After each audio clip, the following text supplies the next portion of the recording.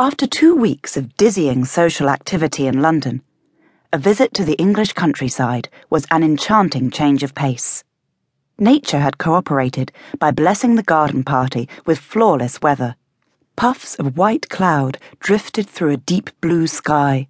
The grass and trees were impossibly green, and the famous Swindon Gardens were in glorious flower.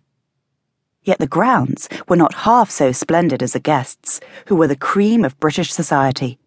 All of the men were aristocratically handsome, and all of the women graceful and exquisitely dressed. At least, that was how it seemed to Miss Sarah Catherine Van Gelder, of the New York Van Gelders. As she surveyed her surroundings, she gave a laugh of pure delight. The woman beside her said, "Don't look so rapturous, Sonny. It simply isn't done." Sonny gave her godmother a teasing glance. "Is this the Katie Schmidt of San Francisco, who scandalized English society by performing Comanche riding stunts in Hyde Park?" A smile tugged at the older woman's lips. "It most certainly is not," she said in a voice that no longer held any trace of American accent. "I am now Catherine Schmidt Worthington, Countess of Western, a very proper chaperone for her exceedingly well-brought-up young American goddaughter. I thought that we American girls were admired for our freshness and directness." A hint of dryness entered Sonny's voice. "And our fortunes, of course.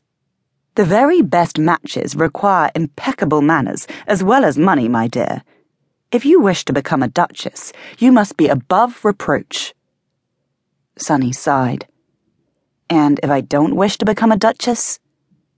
"Your mother has spent 20 years grooming you to be worthy of the highest station," Lady Western replied. "It would be a pity to waste that." "Yes, Aunt Katie," Sonny said meekly.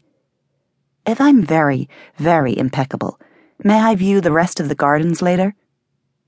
"Yes, but not until you've met everyone worth meeting.